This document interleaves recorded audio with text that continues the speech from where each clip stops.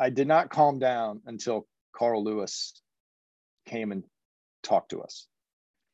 And he was like wandering around. Somehow he got in and linked up with Matt Imes. He was behind there, like looking at the boats. And he literally, all he said was, he just looked around and goes, "Oh, gonna go race the final sign." He's like, "Oh, ain't nothing to it but to do it." I'm Alex Del Soro. And we have Jess Eddy. It's Kenny Sauer. Nita DeFrance. Eric Murray. It's Mahe Drysdale. It is Sir Matthew Henson. Thank you for being here. I'm Alex Del Soro, Grower's Choice, and this is yet another podcast. But this is a different one. This is, I woke up this morning and I was fanboying this. I was so nervous. This is the first time in all of these interviews that I've done, hundreds of interviews, that I'm actually nervous because I'm talking to someone who I watched on a little screen, because most of you kids nowadays have these big screen TVs. I watched this guy win gold medal live in person with some of my best friends in a room. This is the head coach of UPenn, Brian Volpenheim. Brian, holy cow. Thank you for being here. Absolutely. Thanks for having me. And I need to be nervous. I'm just I'm just going to be right up front. Dude. So listen, every interview starts the same. Yeah. And it's, where were you? How old were you when you took that first rowing stroke? I was just turned 18, and I was, it was my fall of my freshman year at Ohio State. So fall of 94. So what got you to get into that boat in 1994 at Ohio State? Because it's a club team. It's not really a big program. Yeah. No, I saw I was doing a tour of campus with my mom that summer, and I saw a flyer advertising the team, the club team. And I thought the picture looked cool, and I had never really heard of rowing before. And I was like, oh, that might be something to try. And I grabbed the flyer and then didn't think much of it the rest of the summer. And then when I got back to campus in the fall, I saw another one and it reminded me. And then I literally was sort of sitting around my dorm room, and that one of my roommates at the time, he was also interested. So we almost missed the first meeting actually, but so we were just like, oh, that's tonight. And then we ran down and across the street to the boathouse. And where are you from? Where did you grow up? I grew up in just north of Cincinnati. If anybody knows the Kings Island Amusement Park, I right behind it. Now, Cincinnati had a pretty good junior program. I mean, it's some of the most famous junior rowing back early 2000s was Cincinnati. Were they a program back then? I mean, were they something and they were, you saw? No, I never saw them, but they were good back then. I think Jesdale was there, and he had a long run of good crews, and I had no idea. I played baseball and grew up playing soccer and baseball. I did that all through high school. And so I wasn't good enough to do those in college. But I like sports and I wanted to keep going with something. So I decided to try rowing. So you tried rowing. You clearly got good fast, because 3 years after you started, you were already racing at the world championship level. It's when did you find speed on the erg? Because I look back at records, Ohio State was never that good. You guys were just never a great program. But when did you realize you were fast? Well, I think my junior year, I would say, is when my erg really got into the realm of where those conversations started happening. So 97, so my third year. It's an interesting story, and I've told it a few times. And I talk to my guys all the time about it. Is just sort of the power of perception and what you think you're capable of and limits and all that.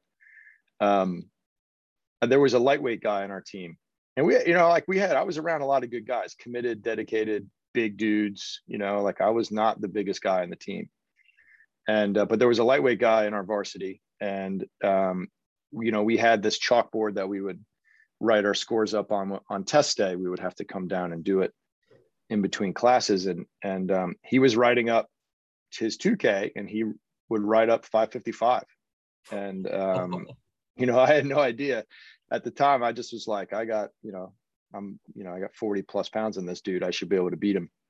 And so I kind of set out to do that. He wrote at 56, actually 5:56, And, it took me a couple years, but eventually I got there. And, my junior year, I went 601.9 at the Cincinnati Satellite Regatta for Crash Bees, which got me a flight to Boston.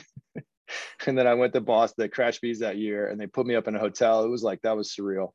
And then I went 555 at that Crash Bees. And that was when sort of the conversations and invites started coming and all that. Did that guy actually pull a 556 as a lightweight? No, I was always curious what his real score would have been, because he was easily the fittest guy on the team.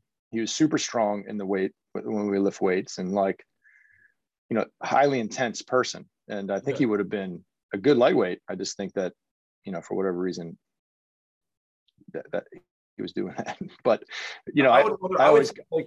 was like the head coach maybe just fucking with you and saying, hey, here's 556, go get it, boys. Is that a possibility? I don't think so, because it kind of like came out later that he was making it up. And, the head coach probably just was like, he trusted us. And, he wasn't, I don't think he cared as much about ergs. And at a program like that, you're going to put your best rowers in anyway. And so, and this kid was super athletic. And he was a good rower. And so, for me, I credit him. Like, without that as a carrot, I don't think I would have been as good on the erg as I wouldn't have pushed myself. I mean, that allowed me to separate and get to that level. What else? What were you doing to get that fast? I mean, were you just doing long and lows, or were you working on power application? Because to go from never touching an oar to 555 in 3 years seems really unlikely, right? I think there's some genetics involved and some physiology that I was very fortunate, to have. And I think it was a little bit of right place, right time. The erg had changed in those years. It went from the B to the Model C. So maybe that was a bit different. Our coach was a big fan of Gladstone when he was at Brown in those years in the mid 90s. And so he basically told us, I don't know if this is true, but he basically was like, I have Brown's training program. That's what we're going to do. And so it was like a lot of 2x40s, 2x40 minute on the erg, 12x500s. Those are kind of the ones I really remember, like that kind of stuff, intervals, and then there's a long winter in Columbus. And so you're on the erg a lot. And we lifted a lot of weights. We had a weight room in the boathouse, and we lifted a lot of weights, and that was a lot of fun. All right. So back then, it's not like today where social media is a thing, cell phones were a thing. How did the national team find you? Was it just because you went 555? They're like, get this guy in here in 97? No, I had to mail in my score with like a coaching recommendation. So I don't know if you remember, but back then, you would get, US Rowing would publish the scores that were sent in, and it would come in a packet in the mail. Yes. And it would just be a printout, and I would get it, and I could see where people were and what the top scores were, and I think like that year was when the majority of people from 96 retired, and so there was a window of opportunity, and that the timing of that, where my erg started to come up when people at that highest level were retiring, I think. And then also Mike getting the job coaching, who was open to someone like me coming. And he invested a lot in the erg, and he valued that a lot. That also helped. And so I literally would get these printouts, and I would be like, okay, I'm not that far off. And I started submitting my scores. And, that year I submitted the 55, and it ended up top 8, because like all these people had retired, right? So, and so like literally that fall, I got a gigantic box of Nike gear, because there was still a sponsorship with US Rowing and Nike, and I had never made a team, and I'm just sitting on my couch in Columbus, and like FedEx delivers this. I mean, it was huge, like 2 pairs of shoes, rain gear, sandals, shirts, pants, like everything. It was crazy. And I was like, oh, this might be lucrative. I might be this is legit. I'm gonna all right. So 97, you get invited to the camp. You guys are training in Princeton, right? Like this is Yeah. the Armory is where you guys are training. Mike's new, and some of these guys start coming in. I mean, men that like are burned in my memory because I've seen your documentary 50 times, right? This great group of guys. Were you one of the youngest at the time, like in that? I think so. I think there was like a few of us that were still in college or just out of. Probably a handful of us.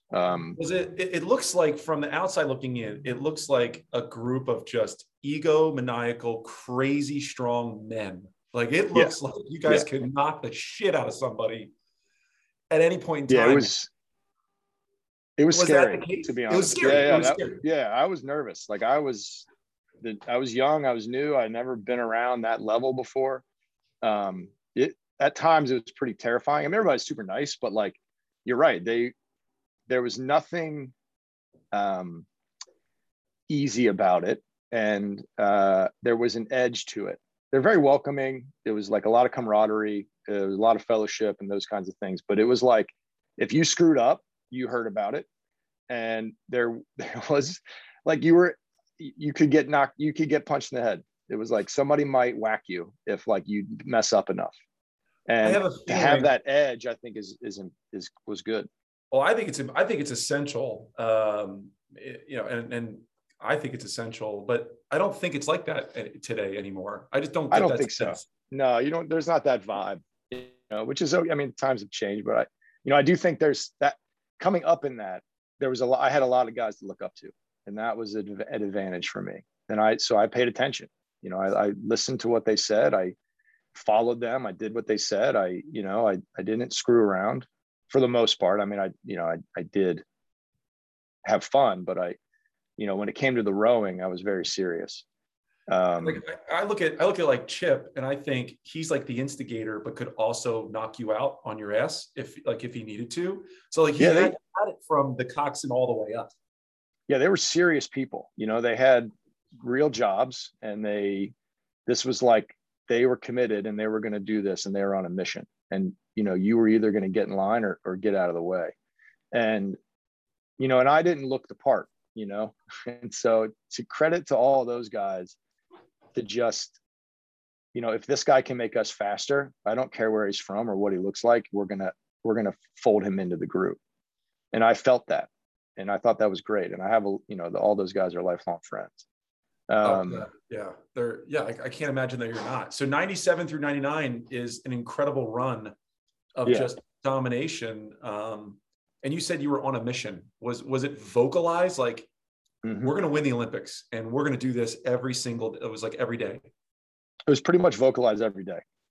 Like, this is what we're doing. This is why we're doing it. And you're either on board or you're not. And if you're not on board, no one has time for you. Wow. What was the largest group of guys you had at one time? I think there were like 4/8 of dudes, maybe, which is big for a training center. That's insane. Like that's insane. I don't think it's like that people at all. Everywhere. No, they're pretty small now. I mean, when I was coaching with Luke, like we had 3/8, maybe 24, 28 guys. And that felt big. And there was constant pressure to sort of reduce the size. I think that was part of Mike's genius, and what Mike was really good at was in motivating people and getting people together and getting a lot out of them, good or bad. Like it sharpened the edge of the sword. I've heard that statement actually a couple of times, talking to guys from your era. There was like a sharpening of the sword. It was all the time. What were you doing to make ends meet? Because I don't think that you were getting paid to do this. Like how did the money work for you to be able to live and train all those years? Yeah. So before 2000, I did odd jobs, and, I would, paint driveways or clean gutters or, remove asbestos or whoever it was, people around town, like whatever they needed, I would go do things. I had like a weird office job at one point, editing like sort of, I don't know, these medical briefs, and, that was short lived. things like that, just odd jobs basically. And then after 2000, I got the Home Depot job, which was, you got paid for 40 hours, but you worked 20. So that was like a salary job, and that made a big difference. And there was prize money. So like, instead of getting a monthly stipend, if you performed, you would get a big chunk, a big check. And so you would live off that. It wasn't a lot, but it was enough to sort of survive on. So I mean, everyone knows I've watched the race in St. Catharines probably 100 times. You guys coming back, winning 99. The crowd looked like it was the largest rowing crowd in the history of rowing. Like, that just looked incredible. But then this, the most famous documentary comes out in my mind, A Fine Balance. And man, I got so many questions about that. First off, what was it like to have that camera crew around you as much as it was? Because it looked like it was a very intimate setting. The camera was there a lot. Yeah, I think it was a little surreal at times, and you kind of, but it was also fun because as a rower, you don't really get cameras around you very often, and it's not, it was unique. So it felt like, oh, this is legit. People are, making a movie about us. Like, this is serious. It did add a little bit of weight to the environment. I think people were like, it was either going to be, it exposed the tension of what we were trying to do and the drought we were trying to break. And it sort of highlighted that every day. I think Brad, being a rower and a gold medalist himself, and like, writing, the books that he's written, and we've all read them. So I think that allowed him some intimate access. I think he was very friendly, and, it was like, he was a rower, so it was like easy to sort of talk to. And I think that made a difference. So it was a little surreal at times, but, you kind of got used to it. And it was fun to talk to Brad about rowing. So there's a couple scenes in this movie documentary that are drilled in my memory forever. One was you're spackling a goddamn apartment. And looking back, because like, I'm an older man now, you're an older man now, I noticed two things. One, how laid back you were, but also like arrogance and ego, right? Because like, when you were talking, you're like, oh, if we fucking win, I'm gonna jump out of the boat. And can you walk me through that moment? Can you think back to when you were personally interviewed, spackling your house? Yeah. I mean, that was actually Jamie Coben's house. Okay. Funny anecdote. It was, when I think back and I look at that, I see those scenes or hear people talk about it. Like, to me, I sound very young, and I sound a little immature, and, I sound like, I feel like it is a pretty clear picture of who I was, like a new rower who made his way to the top and is like, has a chance to go to the Olympics and win. And, I was confident that we were going to do it. And I got that confidence, from Mike and from the guys that I rode with every day. And, I had a lot of faith in those guys that if I just did what they told me to do, we were going to win. And so that's where that confidence and that ego comes from. And, we had won. So it was like, yeah, this is going to continue. And so those interviews are through that lens, basically. And so that's where all that comes from. There's another moment where you're at the Crash B and your Mike's behind you and he starts yelling 22 Volp, 22, 22. And I'm not kidding you when I say this. I'm still rowing. I'm still erging. And I think about that when I'm pulling, trying to do 500 meter, bursts or whatever. Was that moment with the cameras and knowing that you're going to be in the Olympics in just a few months, talk to me about that moment. 122 with 500 meters to go or 300 meters to go, having Mike screaming in your head. Is that all just a blur, or can you think back to that erg? No, I remember it. Yeah. No, it's vivid. That was the first time I broke 550. Wow. And so that was my goal. And, that was back when Crash Bees had two Ks. There was a heat and a final. And so that was the heat. and because I knew there was no way I could do two. And so I went for it on the heat. I remember in that one, I started sprinting at 750 to go, and I felt good, and I was like, I can do this. I'm going to break 550. And I remember Mike just being there the whole time. I don't really remember the camera. It was like, and I remember thinking that, you know, Mike was there, and I remember his voice, and I remember thinking, like, if I do this, I'm going to punch my ticket to the Olympics. Like it's going to be hard for them to take me out of the boat if, you know, I can break 550 and be one of the top ergs. You know, it's just another sort of data point that's going to make it harder. And so that's what I remember thinking. And it was like, I don't remember it being hard or any pain or anything. I just remember, you know, like the numbers coming down pretty easily and pretty early in that piece. And so 548, 549, like what was the 549, just under 549. So like for the young guys out there, you know, who watch this and listen to this, I mean, how much different was your training from the 555 to 549? It went from like once a day to twice a day, basically. You know, in college, we were doing once a day. You know, I would do an extra erg here or there. I would do an extra weight session, nothing crazy, right? But we were doing 2 a days under Mike. You know, it wasn't 3 days. It wasn't crazy volume, but it was hard all the time. And like at the time, that was all the time. Was that like one of the top scores in the 8 at that point? I think like Garrett Miller was like close to 540. So he was a big one. And I think it was at that point one of the second or third fastest. There were guys that didn't make it that were faster. You know, and I think that was an era when there were a lot of good ergs too.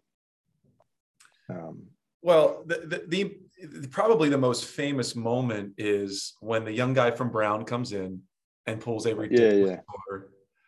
I would love to know. I don't want to talk about was it the right or wrong decision. I want to know what it was like inside the boat when that was happening. Right? Like, were there discussions internally? What were you thinking when that was going on at the time?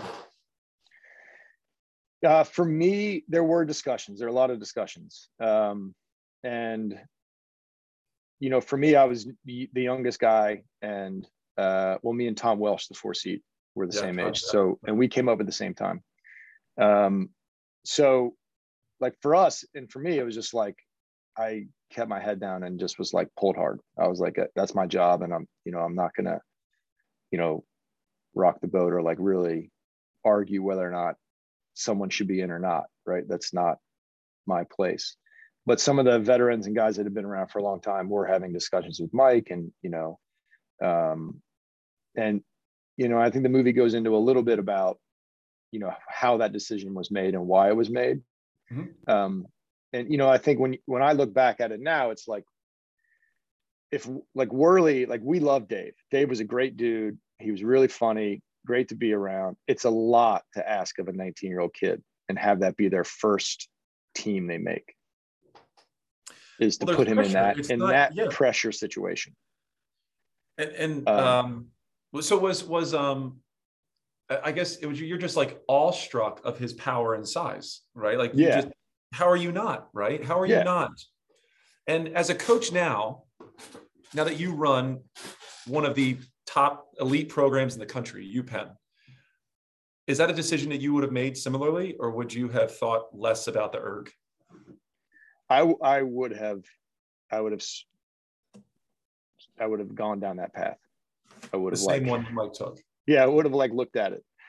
Now, if I had options and if it wasn't going well and there were other options, I would have also looked at those. Like, that's sort of the lesson to take from that. You know, I think like one thing I go back to all the time is how important chemistry is in a lineup. Like Worley, when he was in that boat, when it was those guys that had won in, 98, 99, that repeat lineup, there was something about that lineup that clicked. And it was like, there was an ease to how we rode, and there was an ease to being around each other. And that, I think, is significantly undervalued, but it's also very hard to pinpoint and notice when you're a coach and have the guts to kind of go with it. which I think Mike did in 04. There was a lot of chemistry in that boat too. And, you know, I that's my lesson from it is like, yeah, the erg matters. You cannot win without power. I mean, you just can't, especially at that level. Because everyone pretty much rows the same or just as well. And there's some differences in efficiencies and style and things like that. But basically you need power to win. And so it's like but if there's no chemistry, like is the power getting utilized basically? And so that's the question you have to try to answer. And I think chemistry enhances that power. Like if everyone's getting along and there's a good, easy rhythm and flow and swing to it, then the power gets enhanced. If that isn't there, then it becomes a struggle to utilize that power. And then doubt can kind of creep in. And I think that's kind of what happened and what you see in that movie is that there's an element of doubt in ourselves and in the system and in what we were doing because it just wasn't clicking the same way and it wasn't going as fast, as easily. It was more work. Was Chip vocal about it a lot? Was he? I don't know. You'd have to ask him. I think so. You know, I don't know how much of these guys had direct conversations with Mike and what they said, you know. And you know, and with Mike, it's like, you know, Worley was kind of stuck after he qualified the 4, and which is a bummer.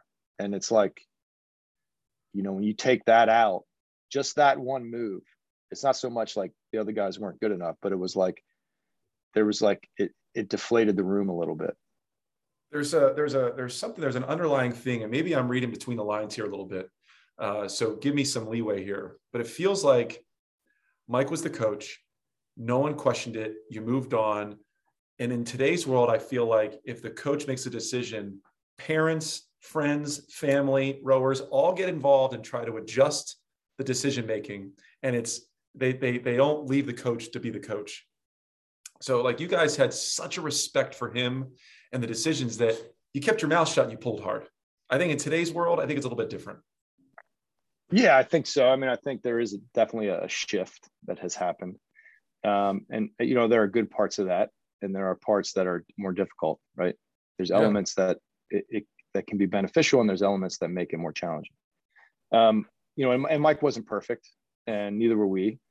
You know, and who knows, maybe if we said something or spoke up more, the result would be different. Maybe not. But it was like, I think back then there was more of a feeling of, as an athlete, you have one job and you have a lot of control in that job. And if you do a good job doing that, then you're going to have success more often than not. That's the way I looked at it. And also I knew that like, you're going to lose sometimes. Like you don't always win.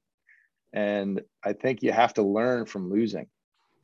And being at Ohio State, I lost all the time. So I was, you know, some could say I should be super smart based on that. But, you know, but I gained a lot of experience through all that, you know. You get 5th, cross the line. You're in a foreign country. Was there much to be said after that race or was it just some tears and some anger?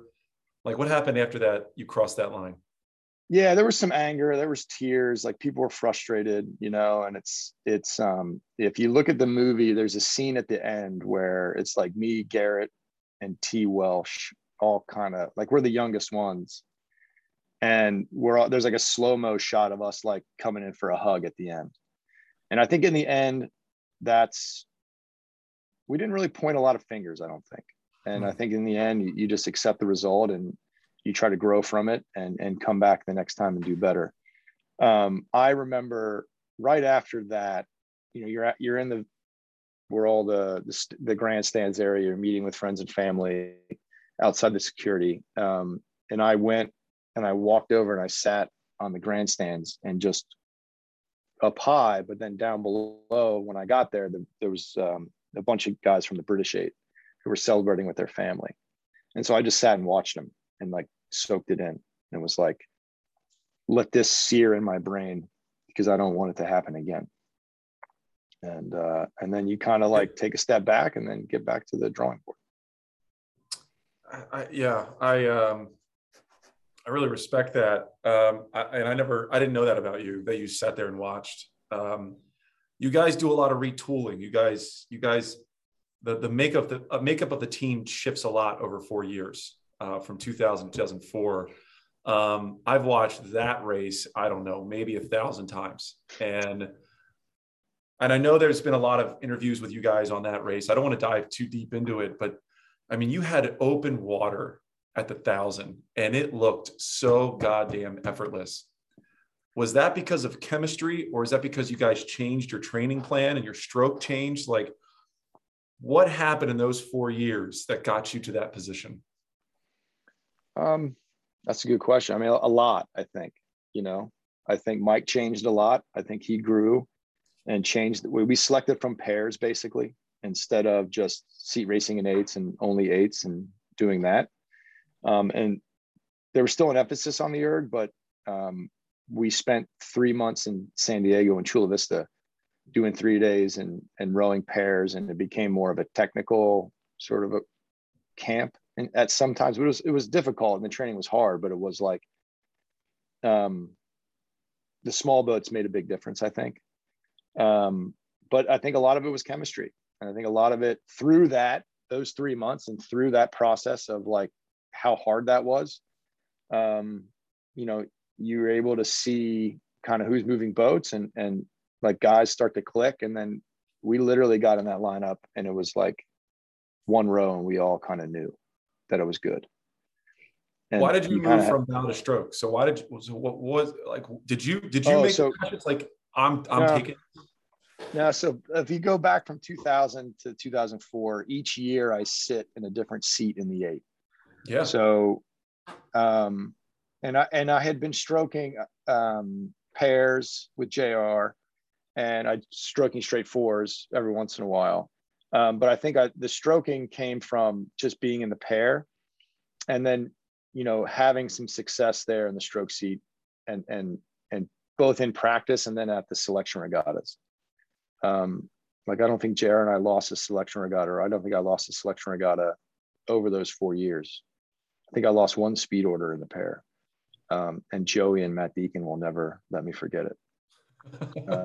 So I think that's where a lot of that confidence came from in the stroke seat. I remember the first time they put me in stroke seat in the 8, Pete had to like stop me and be like, he just goes, like, pulls the mic. He's like, dude, just relax, breathe. You're going to be fine. Just row.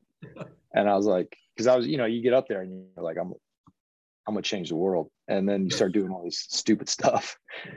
And then it sort of like came, I started to figure it out a little bit. And the rowing that I was doing in the pair started to transfer to the 8 and started to really click.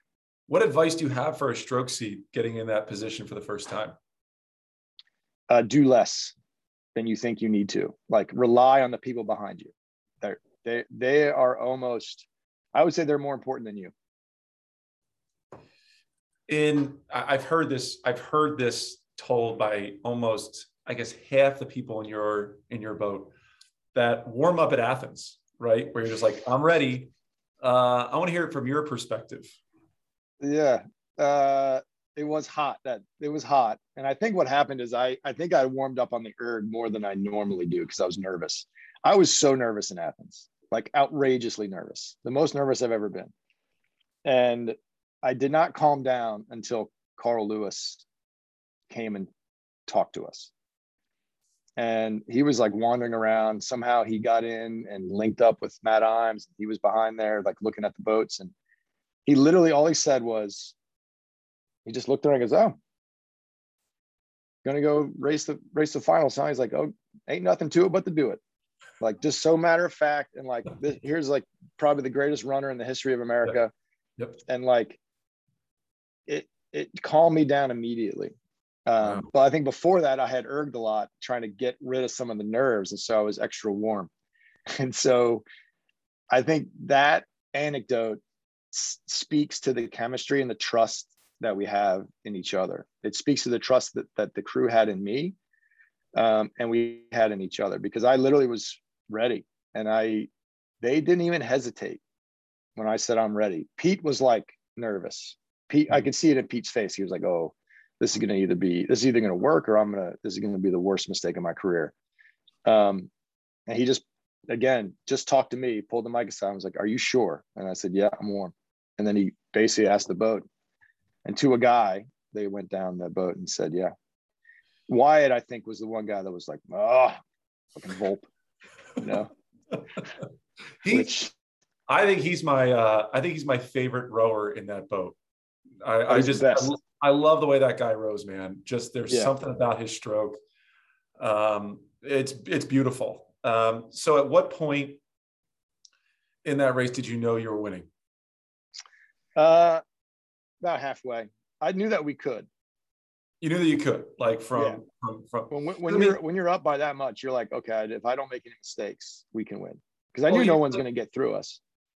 Nobody talks about the fact that you broke the world record in the heats or the semifinals, right? Like you broke the world record. Really. Yeah, that doesn't matter. No, it's like it's the preliminary race. Who gives a shit, huh? Yeah, exactly. You crossed that. Damn. All right. Well, you go at it again for 4 more years. Yeah. And now at this point, you're the old man, like the guys from 96, that are starting to retire. What kept you doing it another cycle? I just loved it.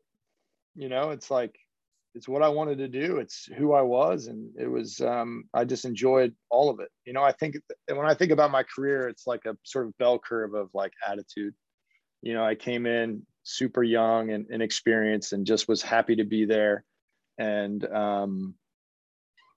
loving it. Right. And then just excited. And then at the peak in Athens, it's like, I became a little bit of a prima donna, a little bit of a pain in the ass, a little bit hard to row with. Mike, I was a thorn in Mike's side constantly. And then on the back end, it's like you come full circle and you go back to sort of your roots and where you were, and you start to realize that you're coming to the end of your career. And it's like, you realize how fortunate you are and how lucky you are to be able to do that. And you just enjoy every moment of it. Mental health has been a huge topic for rowers lately, right? Like a very good friend of mine, Emily Schmieg, I'm sure you know who she is. She was a lightweight rower. My wife rowed with her for a period of time, struggling, finding herself after, right, rowing. Like she retired. She never made it to the top. And then, you spent 12 plus years training, only rowing with odd jobs to make ends meet. Like, what happens in 2008, 2009, when you're like, oh, I better put my big boy pants on. I got to have a career. I have to adjust now. I mean, was it a natural transition to coaching, or was there a lot of struggles mentally about what you're doing? Yeah, there's a lot of uncertainty, I think, and I felt it more, I would say, in 2005. So when I came back right after Athens, we were training full time. I doubled up that year, the 4 and the 8. Yeah, it was an intense year. And I'd say that's the most fit I've been, but I was burned out. And I literally was 28, or I think 29 maybe at that point. And I was sleeping on an air mattress on the floor of a church in Princeton underneath a pool table, and for the summer training. And I was like, I cannot live like this anymore. I got to think of something else I'm going to do when I'm done with rowing, because I can't do this. And so I didn't know what to do. And it was a struggle. And so I started doing research on cooking schools, and I loved cooking and food. I was like, okay, maybe I've always kind of was into that, and maybe I can make that happen. And so then I took a year off and went to culinary school in 2006 in Seattle. And I think doing that early made the transition after Beijing much easier for me, but because I kind of went through it and dealt with it while I was still rowing, in a sense. I always had a hunch I was going to come back, but I didn't know. And so basically, when I retired in 2008, I was driving from Princeton to Seattle to find a job in a kitchen. And I got a call on the way from Mike Callahan about the opportunity at Pocock to coach their high performance group. And I drove basically straight to the boathouse and interviewed and decided that, like, the bug was still there and I want to be a part of rowing. And maybe there's a way for me to do both food and rowing. Were you able to actually have a job in somewhere like cooking? Not in Seattle at that time. But when I moved to Oklahoma City to coach at the training center there, I got a job there cooking in a steakhouse. And so that was an interesting life, because I'd be up at, you'd work all night and you'd get off at like 2, and then I'd be up for practice the next morning. And, it didn't last very long, but it was still a lot of fun. So between you and Sarah, like, you're the cook, you're the chef, you're the guy that I'm the cook. For better or for worse. Yeah, I'm the cook. So all right, well then, before I move on to coaching at UPenn, like, what do I do to make the perfect steak? Tell me, what do I got to do at home to make that perfect steak? Rest your meat. Always rest your meat longer than you think you should. I think that's probably it. I think, like, high heat, sear it, and then let it sit. How about salt to pepper ratio? Is there like a lot of salt and pepper on there? If you're using a grill outside, then over season it, because a lot of that will fall off in the grill. If you're using a pan, just regular amount. Look at that. Look at that. Yeah. Oklahoma Steakhouse. Yeah. That's awesome. Yeah, that's fun. All right. So UPenn. So look, from the outside looking in, there's a lot of rumors, always rumors about Penn. So it goes back to Stan Bergman. And he taught me how to row. And then Greg Meyer, right? My head coach at GW, right? There just seems to be a lot of cycling out of coaches at UPenn. And it's from the outside in, we think that there's just a lot of pressure to win, right? But you get this job. Why take the UPenn job? Why, a history of people leaving in a couple of years. Is it are you a glutton for punishment, or like, what is it? Why UPenn? That's a good question. That's a very good question. I got a call about the job when I was living in San Diego, and they asked me to interview. And so I figured, well, initially I thought I should interview and go through the process and hone skills that way, right? And just see. And so that's what I decided to do. And I applied and I went through the process. And in my interview process here, I had never been to Penn before. I love Philly. I have a lot of friends in Philly. Like, I love Boathouse Row. I think it's an amazing place. And we love this area. And we knew we eventually wanted to move back. And when the opportunity came up and I interviewed, I had never been on campus. And when I walked across the street onto campus, I just liked the feel of it. I liked the school. I liked the city. I liked where it is. And then I really enjoyed the people that I met in the interview process. I didn't meet any of the athletes. And, I met the coaches here, and I met, some alumni that were on the hiring committee, and I met the administrators, and I hit it off with a lot of those people. So, there was some negotiations. There's a lot of back and forth after that, but I also appreciated the challenge in a sense. I knew it was going to be hard, and it is. It's not easy, but I think anywhere in this league is not easy. I think that's the misconception that people have. They think that, if it's easy at places like Princeton and Yale and UW and Cal, like all these other schools, like it's just, they have it easier. And I think the reality is they don't. It's hard everywhere to win, and it's hard to be good at whatever it is you want to be good at your craft. And no matter where you are or where you're coming from or how far back you are from being at the top, it's the same amount of work. And you just have to do it and commit to it and sort of stay focused on what you're doing and get it done. And then, law of averages, kind of over time, you'll if you do that and you sort of do that with integrity and honor, you're going to have more success than not. And you're going to learn a lot along the way. And so that's been a lot of my approach here, is just getting the team to have fun rowing and training and enjoying the process and enjoying what they're doing and trying to be as excellent as they can be in a boat and be their best version of themselves. And I think if we can do that, then we're going to have success, and obviously we want to win, and I want to get this program back to where it has been in the past. I have no illusions that that's going to happen fast. I have no illusions that it's going to be easy. And I think the alumni I talk to don't either. So, I feel confident that I'm not going to be sort of the next in the long list of Penn coaches to sort of have a go at it, and but we'll see.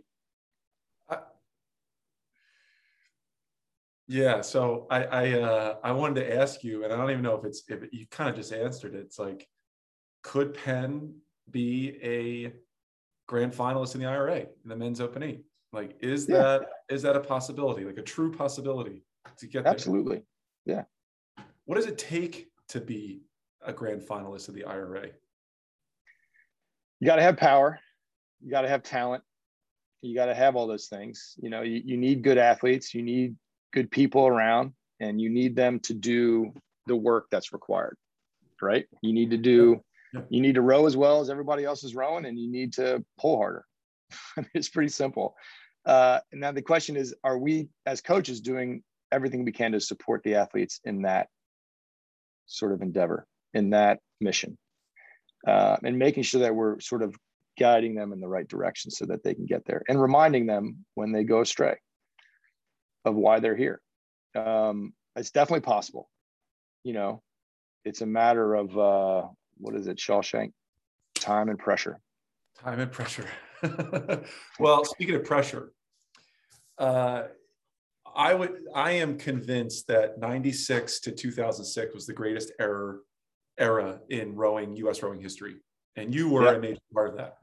No one can convince me otherwise. And I think I have more often than not, they believe that.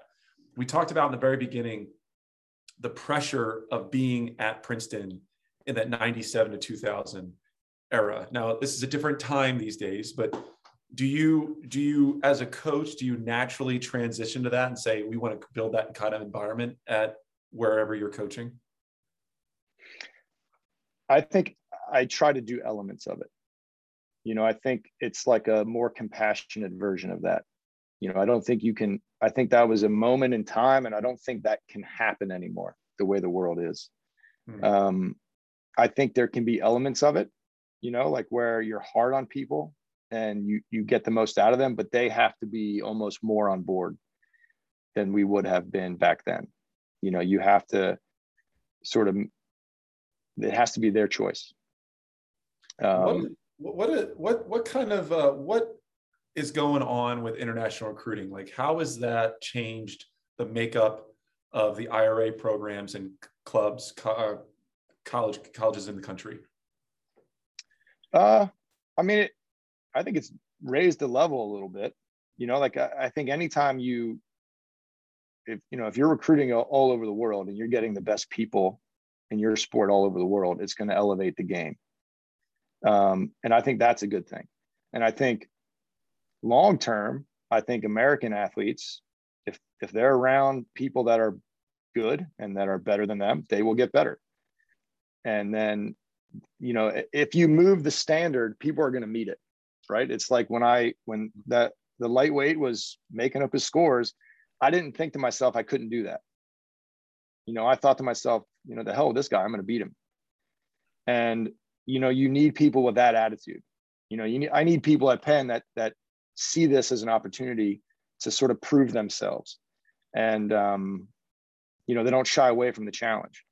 And so you get enough of those people, then you get some momentum, and you can make some progress. And I think international athletes do that. They have that, and so I think of them less in terms of where they're from, and more in terms of where's the quality coming from? Where are the top athletes, and how do we get them here? Now, there are issues with parity, I think, in terms of like how many internationals I am allowed to have and can get in and can support versus other schools. I think that's an issue. And I think that makes things more difficult at certain places. So that, I think that's something that we have to deal with as a sport, just to make it sort of as equitable as it can be and as fair as it can be. But I'm not going to, like, you know, you can't look at what other people have and say, well, that's just not fair, and throw your hands up and not try. Right. So it's like, yeah, it's a challenge. I'll get the best people I can get, and I'll make them go as fast as I can, and or as fast as they can, and see where we land. And hopefully from there, you start to get some momentum, and you get a couple of those top recruits from international places. So, you know, you've changed quite a bit since the young guy in Jamie Coven's house, fucking spackling, you know, the wall. do you use the gold medal, I believe it was a bronze in the 08. Do you use those medals and that history as a tool to get other athletes to come row for Penn? Like, hey, look, I'm one of the only coaches in the country that has this history. Come row with me. I would say no. I mean, they know. I try to make sure they know, so they know who they're coming to row for, and they know my pedigree and like what I've done. But the truth is, I'm getting old enough now, and to the point where they have to Google me. So it's not like they know. So it's like, you know, it's helpful, but, you know, there are a lot of good coaches that have a lot of accolades and have won a lot of races, you know, so I'm up against that. So you got to be careful of, like, living in the past. You know, you said it earlier, and I wanted to bring this up. It's like the dads of the kids know you better than the kids. Yeah. Is that a tough pill to swallow? Is that hard to swallow? No, I think it's fun. Like it's good. It's a good actually way to, like, the kids relate now. You know, they see it as like a way. I think they see it as a way to relate. You know, and you know, if they think I'm old, whatever. It keeps me young. You know, I have to, like, learn what music they're listening to, what movies. And when I learn about their culture and kind of like what they're into, it is shocking sometimes. And like when I learn about like what they like and enjoy from like my era, that's even more shocking, because I'm like, you guys really, that's what you took from the 90s? Come on now. That's better stuff. You know, there's a moment in the movie, and you guys were erging, and you were listening to WMMR rock, and I remember that thing. You were listening to the radio, you know. Yeah. And whatever came on, and you guys were in the middle of a fucking 10K or a 6K, 2x6K, and, like, you know, commercials come on, and like, yeah, the kids back then do not appreciate that is what we had. Erging. You don't have Katy Perry playlists, you know, like you got. That's actually very hilarious, because I literally 2 days ago, one of my juniors texted me and he said, Coach, what did you like? Do you have any like mixed tapes? Like, how did you listen to music when you erged? And I said, yeah, we had mixed tapes early, and then it was CDs. We would make playlists and play them on the CD, and you had to pick it before you started. Yes. And they were like, oh, they're like, do you have any of those? And I go, I can try to dig them up. And so I brought in, like, I found all my CDs from the air, and I just brought in, like, you know, you have the CD case. Yeah. Like, you know, I just brought them in and gave it to the guys, and I said, all right, have fun. And they're like, well, how did you listen to music? Well, I was like, well, there's a stereo, and then I found a picture of a Discman. Wow, I sent it to them. I said, just imagine stuffing this up your trough and trying to erg. Like, not comfortable. You know, the cords and the foam headphones. It was. Yes, dude. I love that. Now, last question, and it's more towards like the future. So much has changed with the coaching and the future of U.S. rowing, and that happened when you started, right? So you went through a regime change when you started your era. I like to think you're optimistic for the U.S. in the future. Are you? Yeah. Any advice to the guys transitioning? Just remember that they're the ones that matter. I think, like, that's the important part. You know, what are the essentials in rowing? You need athletes, boats, oars, and water. If you have those things, you can go fast. And they have all those things. I think they have a very talented group. I'm very excited for how young they are and what they can do. I think they just have to stick with it. I think people overreact a lot to the results of the Olympics, and then they give up, in support. Like, I think that, we have talented athletes. There's a lot of them. There's a lot of good Americans. And we just have to encourage them to keep going and find a place that they can row and help support them. I am very optimistic, because I think the other thing I'll say to them is, like, it's everything that everyone's talking about now about what U.S. rowing needs to do and how we're going to change it to fix it and all this. They've been talking about that for decades, right? And you can win in spite of all that if you're committed enough and if you just focus on it and commit to each other as athletes and trust whoever your coach is, just trust it and build something. You don't need some system to tell you that it's going to work out or how it's going to work out. Just make the boat go fast, and it tends to work out. I bring it up because I would imagine that after the 2000 Olympics, there was a lot of chatter to the rowing population, but also some decision makers like, right? Like, we put all this effort, we put all this money, we put all this time, and and there you guys were, heads down, rowing, and then changing the direction of U.S. rowing forever in 2004. So you'd be a perfect person to talk to these younger guys now. Yeah, it's not as dramatic as everyone makes it out to be. Yeah, that's a good point.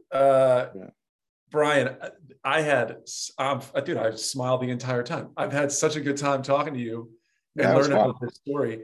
And everyone tuning in on our podcast and on YouTube, there will be links everywhere to get a hold of UPenn. And if you're interested in you rowing for UPenn and one of the most decorated rowers in U.S. history, here's your chance. Brian, thanks for being here. I really appreciate this. Yeah, thanks a lot for having me. It was great. There it is. Tune in for more. We got these things coming out every single week.